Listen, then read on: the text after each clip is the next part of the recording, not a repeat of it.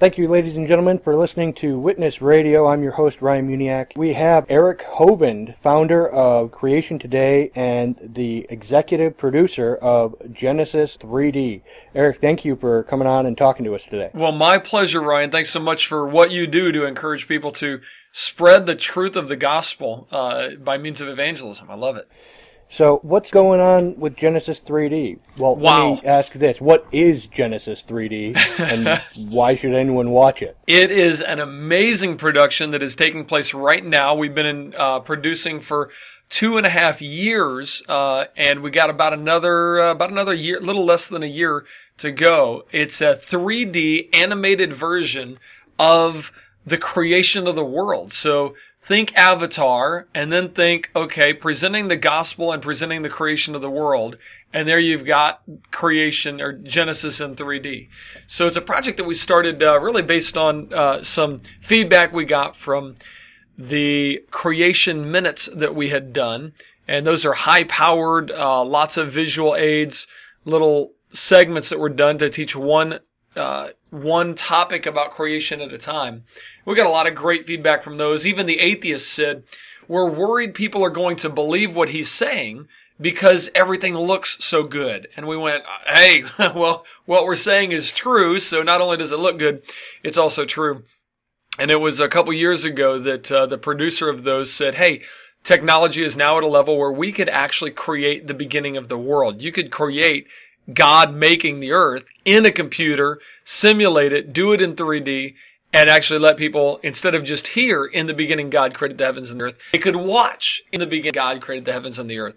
So it was really an idea that's birthed in the director and producer Ralph Streen's mind, and it's going to be phenomenal. Some of the things we've already got are just absolutely breathtaking when you're watching creation take place. Yeah, I've seen the creation minutes, and those are phenomenal. You can get those on your YouTube page still, right? Those are available in a lot of different languages as well. But yes, on our YouTube, youtube.com/creationtoday, and of course on our website, creationtoday.org. Back to Genesis 3D, is it going to be primarily an entertainment film, or is it going to be more like an informational documentary? Yeah, it really is going to be a combination of several different things. I don't know of anybody that's tried to attempt this before. It's going to be a combination of a 3D animated sequence of Genesis chapter 1, where God makes the earth and the 6 different days of creation. And then it's going to go even farther because it's got experts that are being interviewed on the subject of creation versus evolution. What do the doctorates say out there that are young earth creation scientists? What are they saying? We were recently up with you at the Answers in Genesis Museum doing all the filming for that, and that was quite an ordeal. But man, God let us get just some pure gold from these interviews that I am just so excited about putting into this package, putting into the whole project, and seeing kind of how this plays out as we go throughout this storyline. It's going to be very, very exciting. I saw when you were filming at the museum, it looked like Ray Comfort was really there, right on the set. The 3D that you guys used to make Ray Comfort appear in the museum was amazing.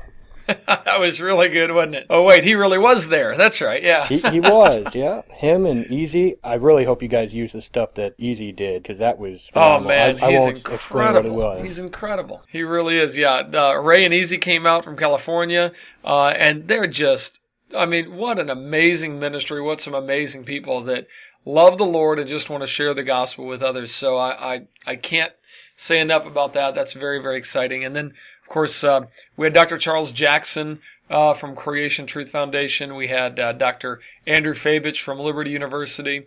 We had Dr. John Baumgardner and Dr. Jeremy Lyon, both out of Southern California Seminary in San Diego.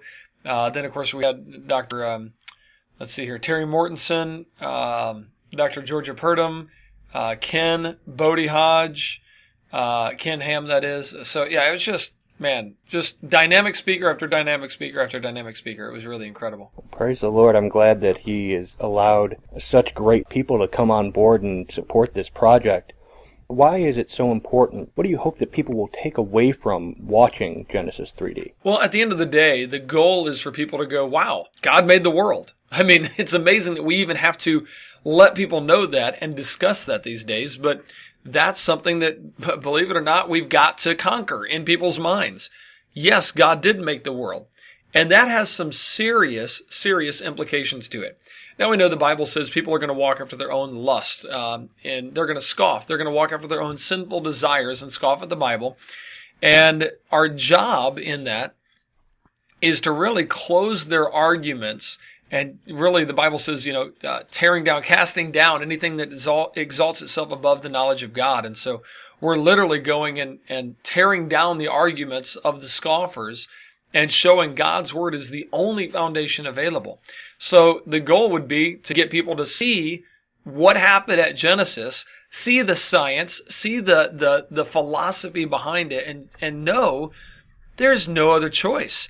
God made the world. Now, you've got to understand that we're going to be accountable to Him one day, and that's where the whole gospel message comes in. So it's really going to leave people seeing what happened. Here's kind of what happened. We took what Discovery Channel did, and Nova and PBS. They get their evolutionary scientists out there, and they talk about how this dinosaur evolved or what happened in this era of time, and it's all made up stuff.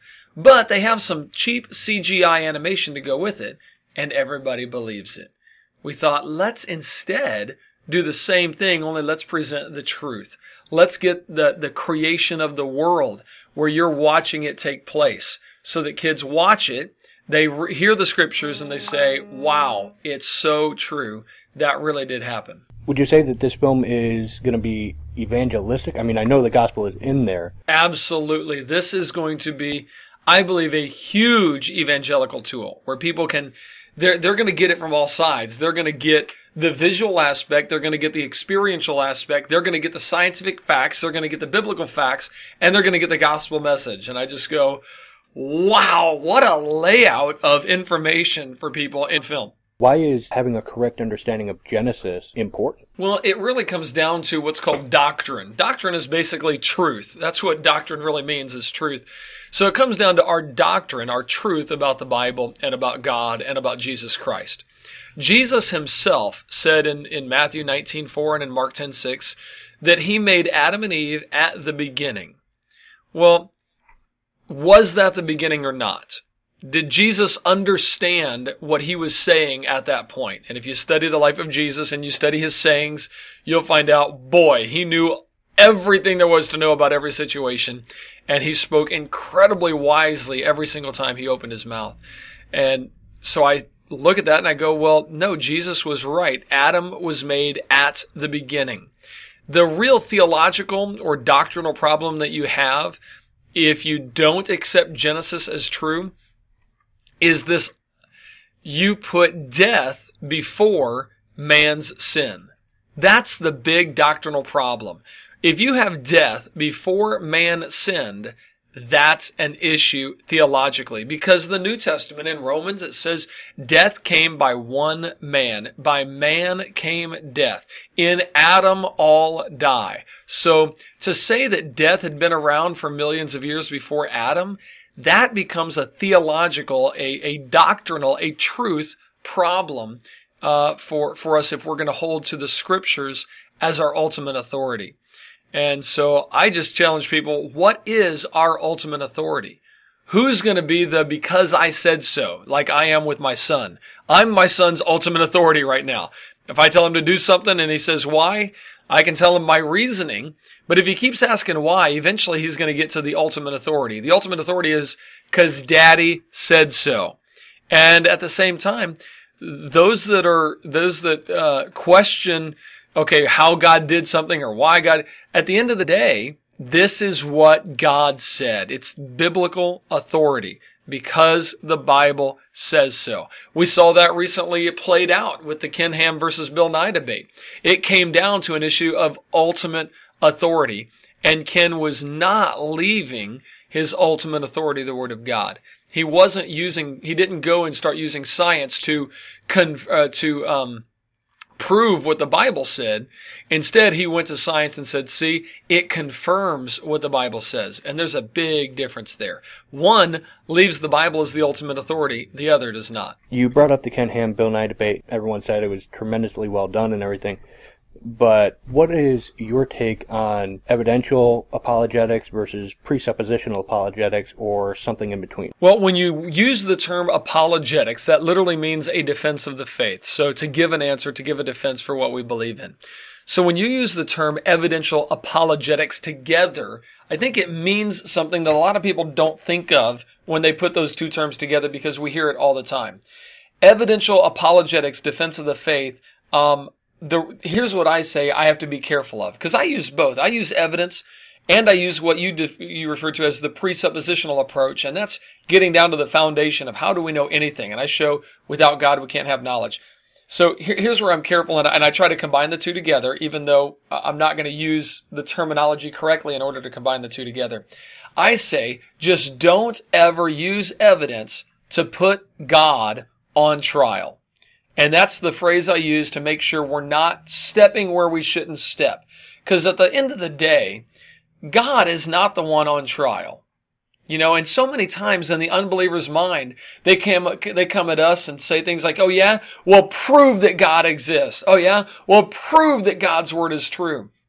And while there's lots and lots of information, lots and lots of evidence that confirms, well, God is real. It does exist. He did make the world. God's word is true. I have to be careful that I'm not letting the unbeliever become the judge over God. Now, I can challenge him, and I can give him good answers. And those that are really seeking good answers, I give them good answers. Hey, how do we know the Bible's true? There's lots of great answers for that. How do we know that God exists? There's lots of great answers for that. But if somebody's trying to put themselves as the judge over God, I say, hold it. You don't deserve the answers. Instead, I've got to pull the pride out of you by pulling your worldview out from underneath you and watching your worldview crumble. So that's what I end up doing, is I end up pulling the worldview out from under the unbeliever and showing his worldview to be a disaster. Once I've shown his worldview to be a disaster, that should leave him hungry for a worldview that does make sense. Now, the only reason it wouldn't is if he's following after the lusts of the flesh, which is what the Bible says in 2 Peter 3:3. They are going to follow after sinful desires. So the only reason they wouldn't accept what is presented when their worldview is demolished is if they just love their sin or love their pride and their intellect and their own reasoning above that of God's. Then that becomes the ultimate problem. So when it comes to evidential versus presuppositional apologetics, even though I'm using the term evidential apologetics incorrectly to say this, I kind of combine the two together. And I love evidence and I love the presup, and so I use try to do a 1-2 punch with it. But I try never to use the evidence to put God on trial. I hope that makes sense. It does to me, and I hope it'll make sense to my listeners as well. All two of them. Hey, I'll listen. That'll be 3. So when is Genesis 3D going to come out, and how are we going to be able to see it? We are being really, really careful not to set a date yet, because there is so much that has to be done. I mean, wow. Producing a movie that can go into theaters, especially one like this with so much CG, every time we have a computer breakdown, there goes 2 days of work, so we're being careful not to set a date yet. Our goal would be to have it done this year. Now, I hope we reach that goal, but we'll have to wait and see what happens. But our goal would be to have that done this year. It is a long, tedious, very time-consuming process to actually create. You got to imagine, if you want to have a tree, you've got to build the tree. You've got to put skin on the tree. This is all done in a computer. Put the texture, put the colors. Then you've got to animate it. Okay, how do you want it to interact with the environment? How do you want it to move? There is tons and tons of work that has to be done in order to pull off a full Garden of Eden being created. Man coming out of the dust of the ground. It's phenomenal, but it looks incredible. So I can't put a time on it yet. What type of release options are you going to offer? Well, what we did for our Indiegogo campaign to raise some of the funding necessary to complete the film is we went ahead and let people pre-buy the DVDs and the Blu-rays of the finished product. Now, our goal would be, before it comes out on Blu-ray or DVD, to go ahead and get it into theaters. So we should know within the next 6 to 8 months if that's going to be an option. If going to theaters is going to be a real viable option, we hope that it is. Even if it has to start out in a low number of theaters, we think that having Genesis there at the theaters will greatly increase its effectiveness and its potential reach out into the community, which is the ultimate goal. How far would you say you are in the project right now? Would you say you're still in production phase, post-production? I'd say we are. There are portions that are still in production phase because the CG animation of this project is just so extensive. You're in the production of that. It's almost production and post-production all at the same time in that going on. In the filming process for these interviews, we did a 10 days of knock it out. So it was a great shoot that we did. And now it's a matter of going through and editing all that together. So in that aspect, we're in post-production. So there's areas of the film that are in post-production, areas that are still in pre-production, and areas that are in production. So all of the above right now. How can people help the film? Where can they go for more information about it, and what can they do to help? Sure. Obviously, this is a very intriguing project, so if you want to check out more about it, we've got a whole page available at genesismovie.com. That's genesismovie.com, and there we have a preview of it. You can check out what we're doing, watch a behind-the-scenes video, kind of see what's happening in the production of it, and if you want to be a part of it, if you want to get involved and help us accomplish this, there's lots of room for involvement, so please jump in there by hitting the donate button and being a part of the project, or hitting the share button and sharing this project with your friends on your Facebook wall, things like that. So yeah, just jump in any way you want to get involved in this project, any way God has you do that. So genesismovie.com, and anything God encourages you to do, I encourage you to get involved and do it. Well, now we're going to switch gears and talk about evangelism, because that's kind of what my show is about. Eric, I know you're a big fan of Ray Comfort, but you may have a somewhat different approach. How would you say people should evangelize? Well, I am a huge fan of Ray. I got saved through his DVD, Hell's Best Kept Secret, at 21 years old, and just life-changing for me. Here I'd grown up in a Christian home, and I knew all about a great Christian home, knew all about God, knew all about the truth, but just the Holy Spirit had never, done that to my heart, made me a new creature in Christ Jesus. I would encourage you to, they provide a great model. I mean, and you know this, tracts. Do you have something to pass out? A man's gift maketh room for himself. So what do you have that you can give to somebody to start a conversation? I love the example of how do we swing from the natural over to the spiritual? How do we learn to take conversations from the here and now, from a football game, and swing them over to the ultimate game of life, and who's going to win in the end, are you saved? Are you going to heaven? I think a big thing is apologetics. You can use apologetics as a great piece of bait to get somebody interested. A lot of people are interested in apologetical information or arguments, and you can actually use that. Now, I agree with what, for example, I think I heard Ray Comfort say this. Apologetics is the bait and the gospel's the hook. You don't just throw out a whole bunch of apologetics. If you gotta have apologetics wrapped around the hook of the gospel so that you can reel people in and let them understand the truth. So, whatever it takes to bait that hook, you find the common ground with you and another individual, bait the hook, and sink the gospel in deep and allow them to know the truth. And make sure you're doing that with gentleness and with respect and with fear towards other people. That's what God commands us to do. Amen. So do you have a preferred style of evangelism, like open-air preaching, handing out tracts, one-to-ones? What's your preferred style? My preferred style of evangelism is to get up on top of atheist monuments and talk to atheists. Now, there's only one of those in the country, so I've only had the opportunity to do that once so far, but I got to be at the dedication of the Atheist Monument, the first one in America, over in Stark, Florida. And at the end, after they were done with their ceremony, I got to get up and just talk to the atheist and present the gospel to them. The very first thing I do when I talk to an atheist is I thank them for their tolerance. And then they can't say anything bad about me after that because I've told them thank you for being tolerant. They still do, though, unfortunately. I haven't done a lot. I've only done a few times open air preaching. You can see one of mine we're doing a trip to the Grand Canyon this year, with Mark Spence from Living Waters. And so we're doing an evangelical / educational trip to the Grand Canyon.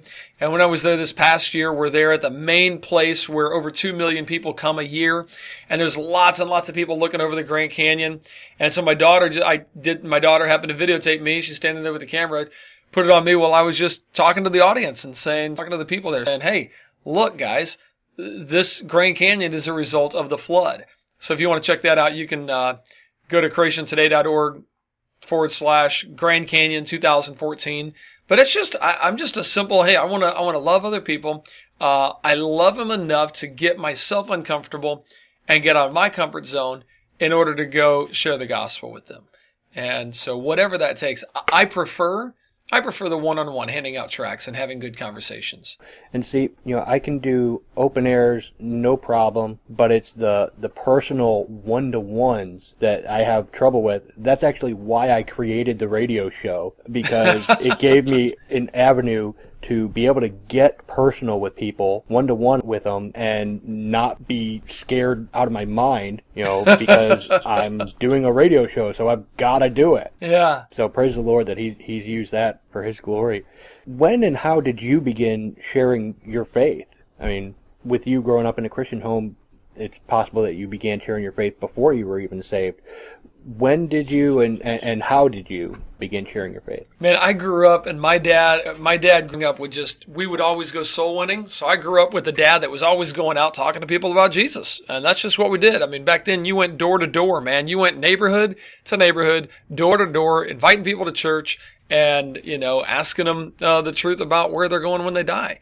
So it was kind of inbred in me at a very early age that, look, hey, talk to people about their faith. Talk about where they're at spiritually. It's okay to have those kinds of discussions. And then as I grew up, here I was a leader in my youth group, went on mission trips to Nova Scotia, to Mexico, to different places. And all the while I didn't even know I wasn't a Christian. I shared my faith, in high school, throughout middle school. I went to a Christian school, but tried to be an example, and I got to share my faith all the way through, and especially after coming to Christ at 21 years old. That's when I went, wow, we need to pick up the pace, because if I got 80 years left, that's not enough. We better pour it in and get busy. Amen. So it really motivated me to use my time and try to preach the gospel. A lot of what I do, and I almost get frustrated sometimes, because in the field that I'm in right now, in apologetics, I'm teaching people how to give an answer, how to defend their faith in God. And in some sense I go, is it even necessary? Do I really need to defend my faith in God? I mean, or to teach people how to defend their faith in God? If I told people, hey, I'm going to teach you how to defend your faith in your mom and dad, you'd go, that's nuts. Of course they've got a mom and dad. They're here. They've got a mom and dad. In the same way, it's kind of like that when it comes to defending our faith against God. Nevertheless, the world has duped us and deceived us into thinking in ways, into thinking things that aren't true. And so it's necessary to teach people the right way of thinking about different things. So I know it's necessary, but a lot of times what I end up finding is that we do a lot of hurdle clearing. We are clearing hurdles out of people's way that lead them down the path to the gospel. And these are things that were in their way before coming to the gospel. And at the end of the day, though, I know by faith, man, they can overcome all those hurdles and just trust in Jesus Christ. And that's the ultimate goal. But a lot of times God uses us He uses what we do to take hurdles out of people's way, and then they come to the gospel. And those are the kind of testimonies that we get all the time that I absolutely love. Now, so I think I do a lot more seed planting and hurdle clearing than, asking somebody to pray and getting to sit there and listen to them pray. But man, when that does happen, it's a thrill every single time. Are you one who advocates the sinner's prayer, or are you someone who shies away from that? I guess that's kind of a tricky one to answer, because do I lead people in a prayer? No. I don't say, hey, say this, okay, now say this, okay, now say this, okay, now say this. Hey, you're in, you're saved, buddy, you got it. So I don't find myself doing that. It's kind of like if I'm sorry to my wife for something, I can get advice from other places on what to say, but at the end of the day, it needs to be me pouring out my heart to my wife. And in the same way, I want people to pour their heart out to God. So I usually ask them to pray to God. And you know what?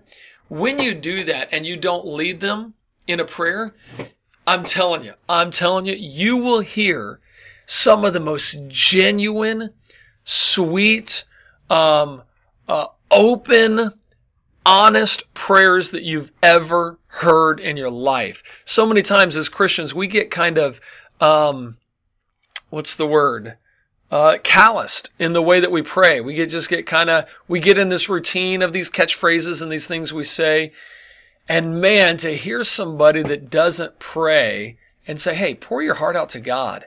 And to hear them just genuinely pour out their heart and ask for forgiveness and say, God, I'm sorry. I want you. I need you. Please be the leader. Be my forgiver. Literally be my savior is what they're asking. And so it's amazing when we step back and hear them pray a prayer of just genuineness to God. So typically I don't find myself, I have heard people do it in a way that I think is okay and is biblical. I've heard people do it in a way that I go, oh man, you just created maybe a false convert. Don't do that. So I've heard both ways. I find myself going, let me leave that on their heart and with God. And, who knows, maybe it'll be in the quietness of their room tonight. I love it when they pray right there in front of me. It's because I just get to hear them pour out their heart. But, that's kind of, I guess, my take on it. Amen. In spite of running a major international ministry, do you still take time to regularly go out and witness to others? Yeah, it's easy to go, hey, I've done enough. I've done my job. But at the end of the day, despite being involved in a Christian ministry, that's never enough. I was out the other day with my daughter, and we did a little daddy-daughter date, and I said, listen, everywhere we go, let's pass out tracts. That's just kind of what we do. It's fun. And so, man, we got to witness to, I think, 5 different people that night and have some pretty good conversations. And if you don't do that, I got to just tell you, you're missing out on a joy that I cannot explain. Is it nervous? I'm still nervous when I go talk to people. Yeah, absolutely. Is it the sweaty palms and the what in the world am I going to say? And what if they ask me a question that I don't know the answer to? Yeah, it is every single time. But when you're done, you're like on cloud 10 going, God, thank you for that opportunity. Wow, God, look what we just did. So, man, if you're not out there doing that, I would highly encourage you, get out there, get busy, do something that's going to matter. And witnessing to people is a great way to do that. Do you have any memorable moments that you've had while sharing the gospel? Anything that you want to share with us? I guess the ones that stick out the most are the ones where either they are just, you watch the Holy Spirit birth a new creation in somebody right there in front of your eyes. And I'm thinking of some people I was speaking at a church in Jacksonville, Florida, and afterwards I had some 2 individuals come up to me and to listen to their hearts and to see, what I remember Ray Comfort saying one time. We're looking for tear-filled converts, not fear-filled converts. And there's a huge difference when you see your brokenness before God and you just literally cry out with your heart to God. And every time I see that, my most recent one that happened where it was just literally a breakdown like that. Then again, I saw it this last weekend in Florida, but just a real, breakdown of God obviously doing a work over in Jacksonville. That was incredible. And then the other ones that bring great, burn a memory inside of me are the ones where you're just rejected so vehemently, and you wonder, wow, was that not, Satan speaking through that person? Because boy, were they belligerent, were they vocal, and were they vulgar, and boy, was that just nastiness coming out of them. And so, when I was on the Atheist Monument a couple months ago, it took all of about 15 seconds for those atheists to get absolutely belligerent. And they were shouting, where are the lions? Where's the Romans when you need them? In other words, let's kill this guy for being a Christian. Now, I wasn't concerned about, my personal safety, as far as I didn't feel like something like that would happen. But when they're yelling those things, that leaves an impression in your mind, let me tell you. Yeah, I bet. What would you say to me? You've got 60 seconds. If you go over, that's fine. But what do you say to someone when you're witnessing to them? It'd be pretty simple, just like Ray Comfort does a lot. I think He's used the law very, very well in bringing about the gospel. So, hey, Ryan, how you doing today? Let me ask you something. Would you consider yourself to be a good person? Yeah, pretty good. Okay. Can I ask you some questions to see if that's true? Sure. Okay. How many lies have you told in your whole life? Oh, countless. Yeah, me too. What do you call somebody that tells lies? Human? Yeah, but more specifically, what would you call somebody when they tell lies? It starts with an L and ends with ire. I'll just give you a hint. Liar. Yeah. Yeah. Yeah, and you and I have both lied. Okay, let me ask you this. Have you ever taken something that doesn't belong to you? Even if it's small. Doesn't matter the size or the value. The question is, have you ever taken something that didn't belong to you? I may have taken one thing or twice. Yeah, once or twice. You truly are a liar.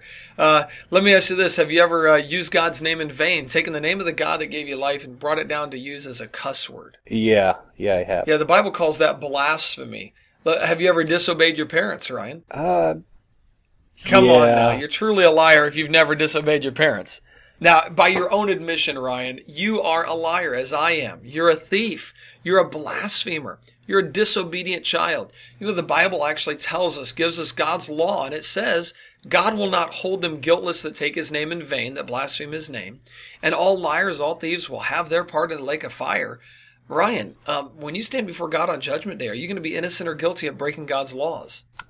Guilty, I guess. Yeah, you'd be guilty. What do you think we deserve because of our guilt?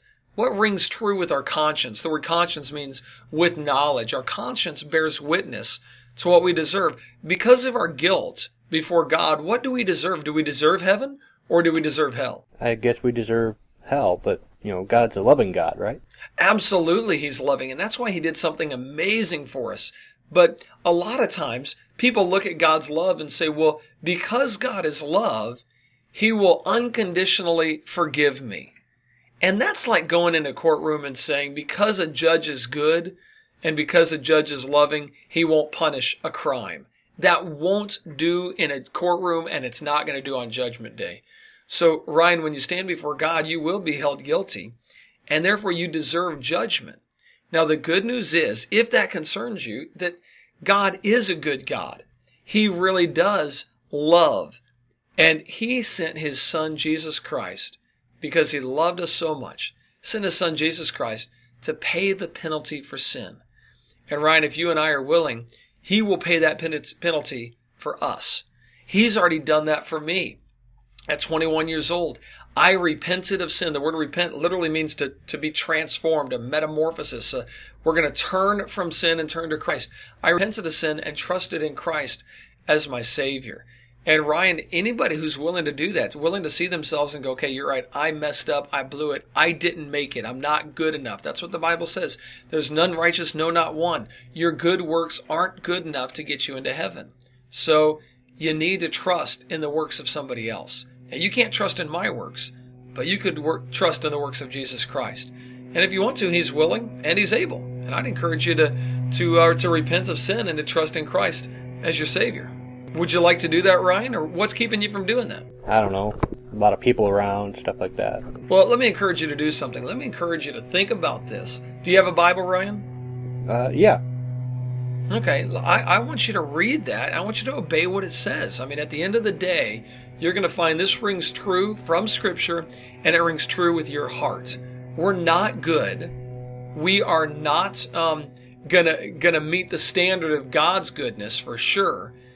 And that's going to cause a real problem on Judgment Day for us unless we get a substitute to take our place.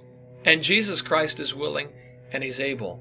But he's leaving that up to you to say, okay, hey, when are you going to repent and trust in Christ? When are you going to do that? So I pray that God would literally open your heart to that and that'd be something that you do. And if you don't want to do that right now, I hope that you really think about that today. Okay, well, thanks. Yeah, my pleasure, Ryan. Great talking with you. All right, so... I went over my time. Sorry, man. That's all right. But you were very patient. Oh, thank you. Thank you.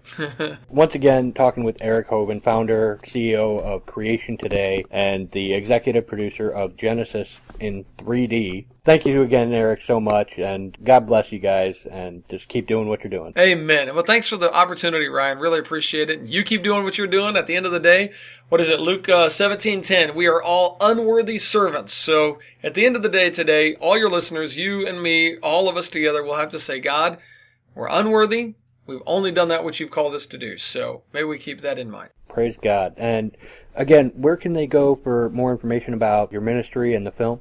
Yeah, if you want more information on our ministry, it's creationtoday.org, creationtoday.org, and there you'll find, lots of videos, lots of blogs and articles. Also, the Genesis movie is just simply genesismovie.com. So creationtoday.org or genesismovie.com.